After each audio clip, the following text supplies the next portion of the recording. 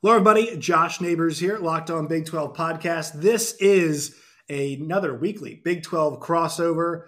We have John Williams from Locked On Sooners, Emery Lida from Locked On Texas Tech, Locked On Red Raiders, and also we have Jake Hatch from Locked On Cougars, as you guys can tell, covering all things BYU. Tonight, a couple things. We're talking Diamond Sports.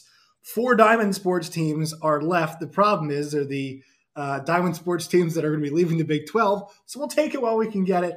And also, can a Big 12 player win the Heisman Trophy in 2022? All that is coming up on tonight's show.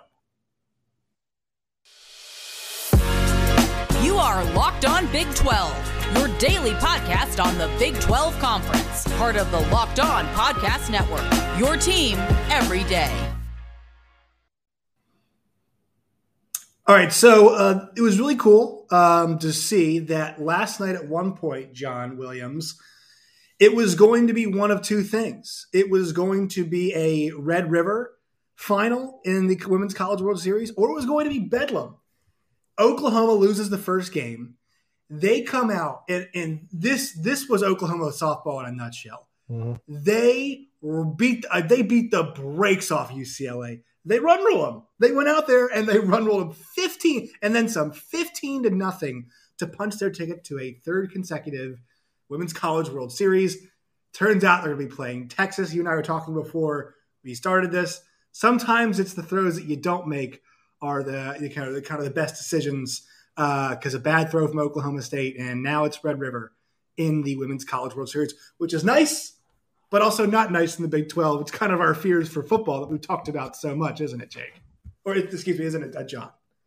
Yeah, I mean, it's something that nobody wants to see in the Big 12 potential championship game if there's going to be a non-divisional matchup in 2023. Non-divisional alignment in 2023. But, yeah, nobody wants to see Oklahoma and Texas go out with a bang.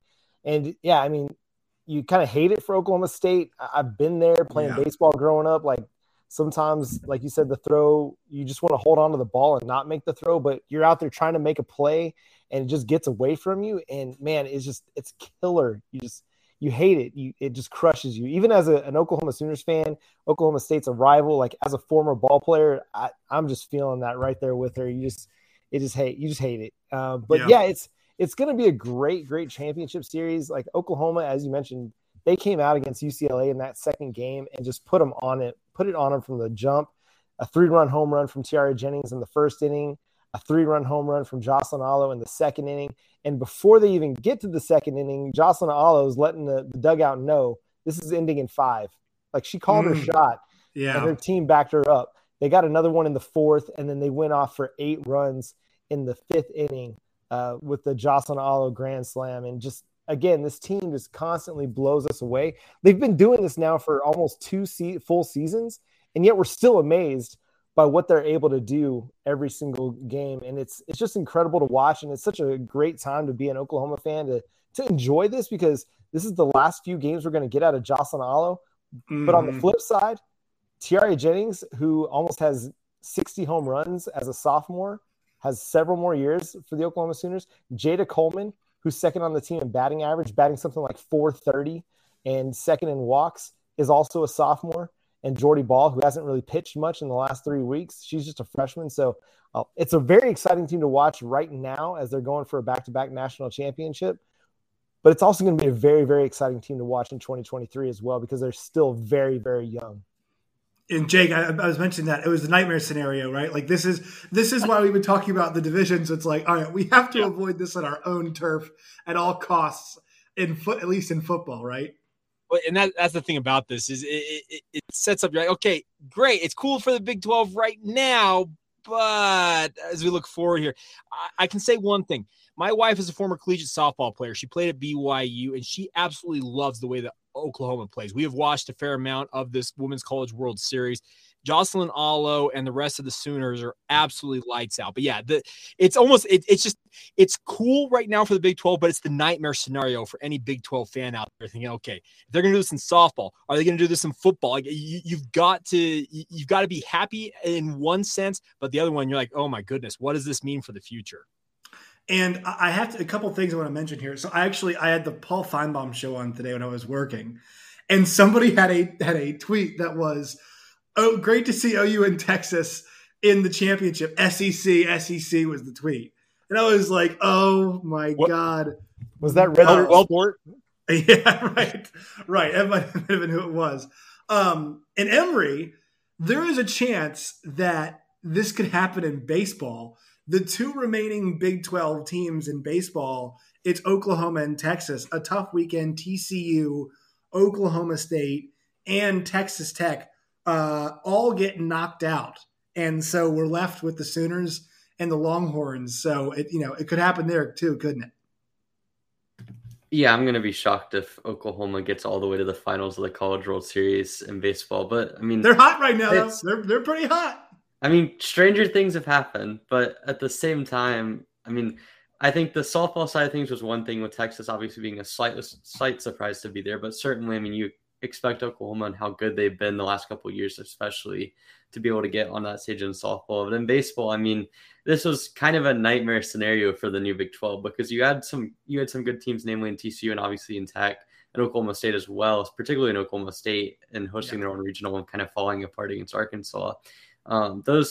To see all of those teams go down in the first round, and Oklahoma kind of come with a little bit of an upset over Florida. I mean, I think that they were probably well positioned compared to Florida being a little bit of a weaker host compared to some of the other regional hosts. But certainly, I mean, for Oklahoma to get past the first weekend was really nice for them. And obviously Texas kind of expected. I mean, they still have a ton of talent on their roster. And obviously you have a very talented lineup for them on the offensive side of things. So I think as you look ahead in baseball, I mean, it's really unexpected in the Big 12 to have Texas and Oklahoma as the two remaining teams, just because you had so many, kind of a very deep Big 12 when it came to probably 5 teams. Obviously, all the teams in the tournament had solid regular seasons and came into it, or at some point were in the top 25. So I mean, it's interesting. Oklahoma's probably has the most momentum in terms of just being how they did in the Big 12 tournament, and then how they did in the first round or in the regional against Florida and kind of coming out in that regional. But certainly, I mean,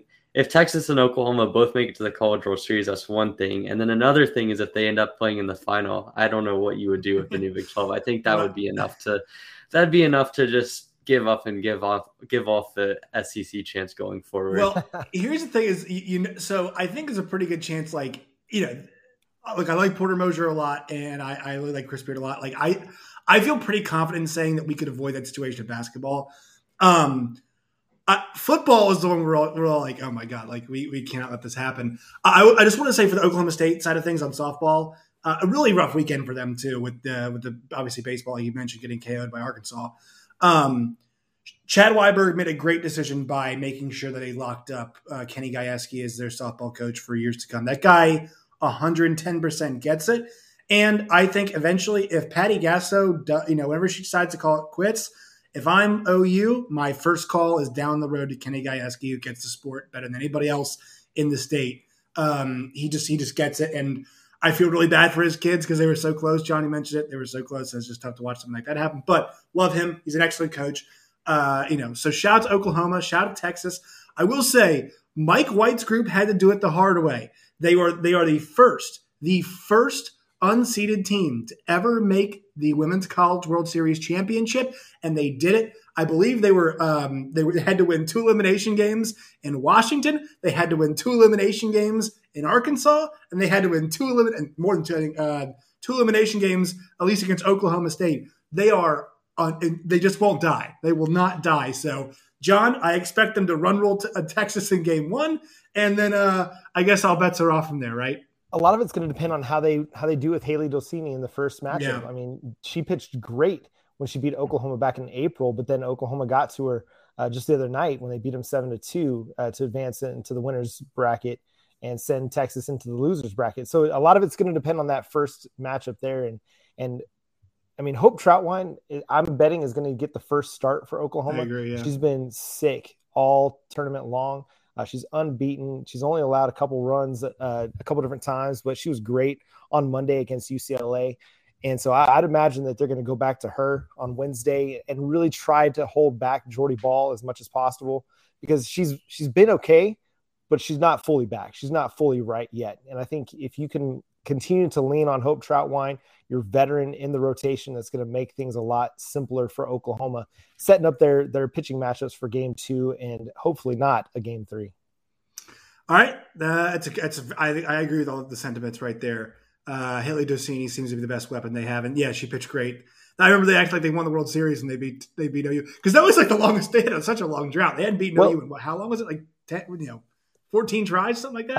I think Oklahoma had beaten them 23 times in a row because they've won 24 of the last 25. Yeah. And then, and because they had just beat them 2 games in that series. And then Haley Docini comes up with a big, really great performance. She held them to 2 hits.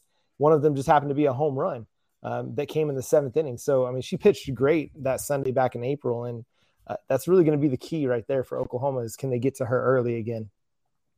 All right. Today's show is brought to you guys by rockauto.com. Go to rockauto.com today for the best prices on parts for your car or truck. Why choose to spend 30, 50, or even 100% more for the same parts from a chain store or a car dealership? For example, Honda Odyssey fuel pump is $353 from a chain store. It's only $216 at rockauto.com. It's a family-run business serving auto parts customers online for 20 years. Go to rockauto.com today. All right, folks. So big question tonight on the football side of things we are discussing. One of the few questions that we are discussing is, can a Big 12 player win the Heisman? Now, I've been to the odds before on this, and there are a few guys, Bijan Robinson's, you look at Quinn Ewers, you're going to look at Dylan Gabriel. But I want to set, the parameters here. What do we think in the Big 12 gets you a Heisman? Because there is a certain winner's profile, right? We talked last week about, hey, who is the best player in the conference? And a couple of us thought it was Deuce Vaughn. Well, if I'm going for Heisman profile, I don't really know if necessarily Deuce Vaughn fits that mold. So I'm going to go to you first, Emery. What is your idea of a Heisman profile, not just for a player, more for a team kind of is what I mean with this. What does your team have to accomplish to get a Heisman Trophy, do you think, in the Big 12 next season? Well, I think there's 2 main archetypes you can look at for a Heisman winner in the Big 12. One of them would be on a team that's in the college football playoff conversation, a top 5 team. And for that, you're looking at a quarterback that puts up really, really good stats. Think of a Baker Mayfield, obviously Kyler Murray. Those 2 come to mind as the 2 guys recently for the Big 12 that put up real Heisman campaigns, obviously won it in both of those cases. So you have that, and obviously without Lincoln Riley, that becomes a little bit more difficult from a system standpoint, but you never know. So I think on that front, you have one side of things, which is a new team or a team that's up at the front and really has sort of a season-long contention with a quarterback or even a running back that puts up a good enough stats. Those are going to be kind of the best player in a really good team archetype. And the other archetype for me is a player that really has just sensational stats, has kind of the storyline behind them. Think of a Lamar Jackson, a Johnny Manziel type of winner, where the team isn't quite in Heisman contention, or it isn't quite in national championship contention, but because of how spectacular they are, the amount of stats they put up, the sort of eye-popping or the kind of highlight reel sort of plays, that sets them apart. And I think in the Big 12, you're kind of limited with that because you have to have a quarterback that puts up really good numbers, but then the kind of backlash on that is, Big 12 plays no defense. And obviously that hasn't been true lately, but still you have Heisman voters and people that are generally that can be uninformed. And so I think that the route that goes in that sense, you're almost better off with a running back that puts up really, really good stats. So I would say if you're a quarterback, the best bet is to be on a team that's in college football playoff contention. If you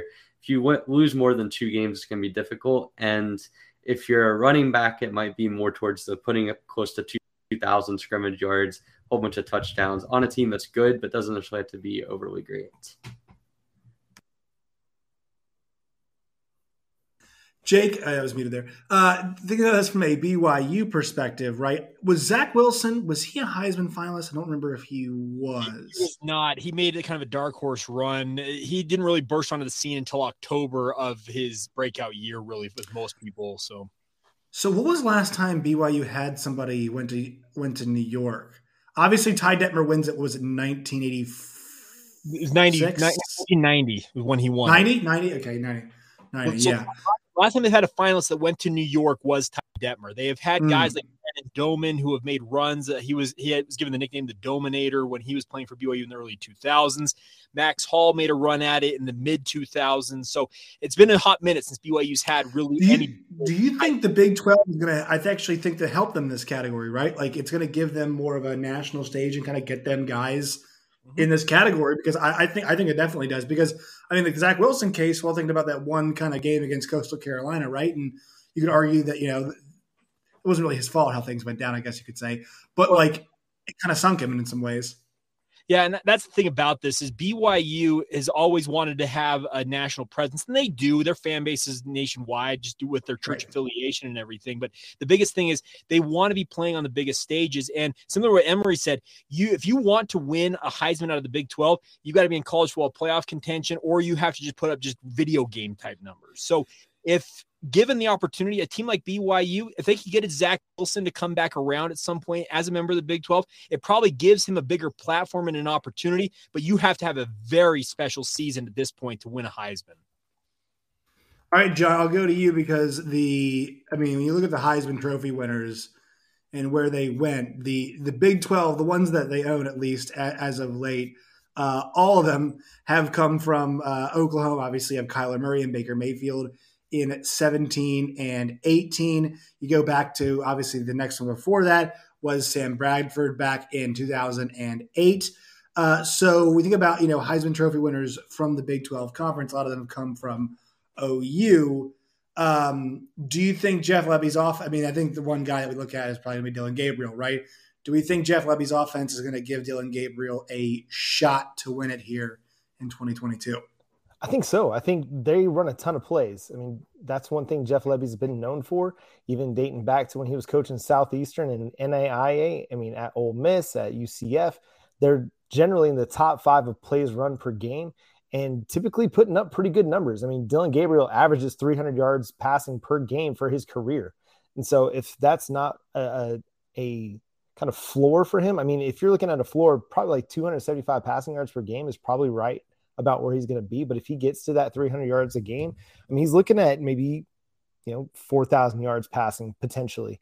Now it's going to take, like Emory said, like Jake reiterated as well, Oklahoma being in contention for a college football playoff berth. I think there's a bit of the OU Heisman burnout a little bit just from the Mayfield, Murray, and Jalen Hurts all getting serious consideration. And then all of the hype surrounding Spencer Rattler and then Caleb Williams and all of that kind of falling through. There's a little bit of the burnout in hyping up Oklahoma quarterbacks as Heisman Trophy candidates. I think we look at BetOnline and it's plus 2,800 maybe for Dylan Gabriel. And I mean, that's a solid number. And I think as probably arguably the best quarterback in the conference, at least from a passing standpoint, there's a good chance he can put himself into contention, but a lot's going to have to happen for that to occur. And Oklahoma's going to have to win a lot of games, and he's going to have to be the quarterback that we expect him to be. You look outside of the quarterbacks, and I mean, Quinn Ewers, I think as a freshman is going to be kind of a long shot. Just the name recognition may not be there, even though he's been pretty well hyped for the last couple seasons, even going back to when he was sitting the bench at Ohio State. I just think it's going to be a lot for him to overcome guys like CJ Stroud and Bryce Young that are the favorites to win the award. And then if you're looking at Bijan Robinson, I mean, really the odds are stacked against him just because of the position he plays, not because he's a bad player, but because there's only been 4 non-quarterbacks win the Heisman Trophy since the year 2000. Like Devontae Smith, right. And you got 3 running backs in Reggie Bush, Mark Ingram, and Derrick Henry. And so for Bijan Robinson to make enough noise to put himself into Heisman consideration to actually win the award, he's going to have to do, like Emory said, 2,000 all-purpose yards, maybe 2,000 rushing yards with something like 30 touchdowns. Is he going to get enough run to be able to put those numbers up in a Steve Sarkisian offense that wants to throw the ball? I don't know. I think it's going to be a lot. If a Texas player is going to win it, it's probably going to have to be Quinn Ewers. And if somebody from the Big 12 is going to win it, it's probably going to be a quarterback, and it's probably going to be either Quinn Ewers and Dylan Gabriel. I don't think Spencer Sanders has got the kind of stuff to be able to put together a Heisman, contending season. Adrian Martinez. If he can, the best 3-9 quarterback in the then, country, baby. The best 3-9 quarterback in the country. Hey, who was the last Big 12 Heisman finalist before Baker Mayfield or any non-OU player? Who was the last? It was Heisman Colin finalist? Klein. Was it Colin Klein? Was Colin Klein in 2012? He's calling the plays, and I believe he's calling the plays now. I think what's interesting. Well, Kansas State was really good that year. They were awesome. I think what's really interesting is, so you mentioned, it's like, okay, thinking last year, right? Totally blanking on the running. Kenneth Walker, right? So awesome player. The thing that's a little bit different about Bijan is that he is, I'm going to say this, like, I'm pretty confidently, he's the most talented player in the conference. He might be the most talented player in the country, to be honest. When I look at Will Anderson obviously is a claim there, but like when you look at guys who play that running back position, there aren't too many that play it the way he does. Like you got guys like Ricky Williams being like, yeah, this guy's got it. You know what I mean? Like when look, his name's on the field at Texas. So like when guys like that are like, yeah, this guy's got like the juice, like he rides with me, like it's not not gratuitous, right? This is not some faint-hearted thing. I'm thinking, Emery, like Bijan's got the ability to win the award, but I just want to think, if we're picking the best players in the conference, right? I think we're considering guys, like the Quentin Johnstons of the world, right? We're considering maybe your Xavier Hutchinsons, but if you had to pick number one, a guy to win the award out of the Big 12, the number one pick if we're doing a draft, would you take Dylan Gabriel number one, Emery, or would you go somebody else, maybe Bijan? I mean, I think it has to be Dylan Gabriel. I mean, with all respect to Bijan Robinson, like John was mentioning, it's stacked against him with running backs winning the award. You've only seen it once in the 21st century, and all of those guys have been on really good teams. Like when you look at Reggie Bush's USC, Mark Ingram's Alabama, obviously you had Derrick Henry at Alabama as well. Like those were teams that ended up either winning the national championship or going all the way to the wire when it came to winning the national championship. And then as well as that Devontae Smith in 2020 as well. And even though he wasn't running back, wide receiver, similar sort of story. Like you have to put up really eye-catching numbers on one of, if not the best teams in the country. And I mean, I think Texas has a really good potential to be really good, but I don't think they're going to be quite that good. And additionally, talking about Bijan being the most talented player in the conference, I think there's a really good case for that. But the problem is the difference between the most talented running back and an average running back is a lot smaller than what you see between other skill positions. Like, for example, at Penn State, the drop-off between Saquon Barkley and Miles Sanders. Miles Sanders is a good running back, but he's not anywhere near the pure talent that Saquon Barkley had. And yet you look at the production from year to year, it's not that big of a difference. You look at that over the course of years, like the offensive line has been proven to be, if anything, a more important trait to a football team and the running game than the actual running back. And Bijan Robinson has a ton of running skill. There's no denying that. He has a ton of skill in general, versatile player. But when it comes to running backs, like you could replace him with an average running back from the conference. Hey, they have a pretty good backup too. I think Roschon Johnson's really good. Roschon Johnson's a good back as well. Again, he's really no Bijan Robinson. But like you go down and you're talking about maybe it's like 30 yards a game, half a touch over the course of the season, 4 or 5 touchdowns. Like not a significant production drop off. You compare that to a quarterback, great quarterbacks and good quarterbacks, pretty big difference. And especially with running backs too. Like if anything, I think Deuce Vaughn's case is a little bit different just because of how good he is in the passing game. And but that team's gonna suck. Excuse me. I'm sorry. Kansas State fans are really good to us here. Yeah. They're not they're gonna win comparatively. I shouldn't have said that. I'm not really talking about in terms of like the odds to win the Heisman, because I think Deuce Vaughn's issue is entirely dependent on the team. But at least with him, if he's in the hypothetical where Kansas State, Adrian Martinez, hell freezes over, they're a top 5 team in the country. Deuce Vaughn's ability to be good in the passing game adds an extra level of versatility. Bijan Robinson can be a good pass catcher, but Deuce Vaughn is one of the best pass catchers we've seen as a running back. And so just you add that versatility in, and like it's hard to be a way above replacement level as a running back. So back to the original answer, I think it's still Dylan Gabriel is the most likely player to win the Heisman. But I think in general, barring anything absolutely spectacular, like 30 touchdowns from Bijan Robinson or 3,000 scrimmage yards from Juice Vaughn or something, I think it's going to have to be a quarterback in this year's crop of players. Hey, do you think Jaron Hall has an outside shot? Let me see. Is he even listed on our Bet Online? I just there. I left it. Jaron Hall, outside shot? He'd have to go out and have a Zach Wilson type season. And the biggest bugaboo for him so far in his BYU career is he's never finished a complete season at quarterback. So he'd have to go out and play 13 games, have monster numbers to really enter the conversation. The fun part, I think, right now for most BYU fans is the fact that they're looking potentially at a second first-round draft pick if Jaron accomplishes what some people believe he's capable of doing. So is Heisman realistic? He's a quarterback, so there's that opportunity, but it seems like he'd really have to be a big-time player to have that opportunity.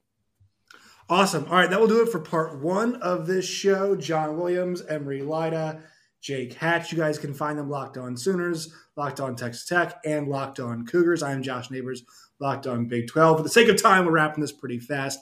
Part 2 will coming into your feeds sometime soon, talking about coaches in the Big 12 and ranking them, as well as some all Big 12 team stuff. That's coming up on a different episode. See y'all later.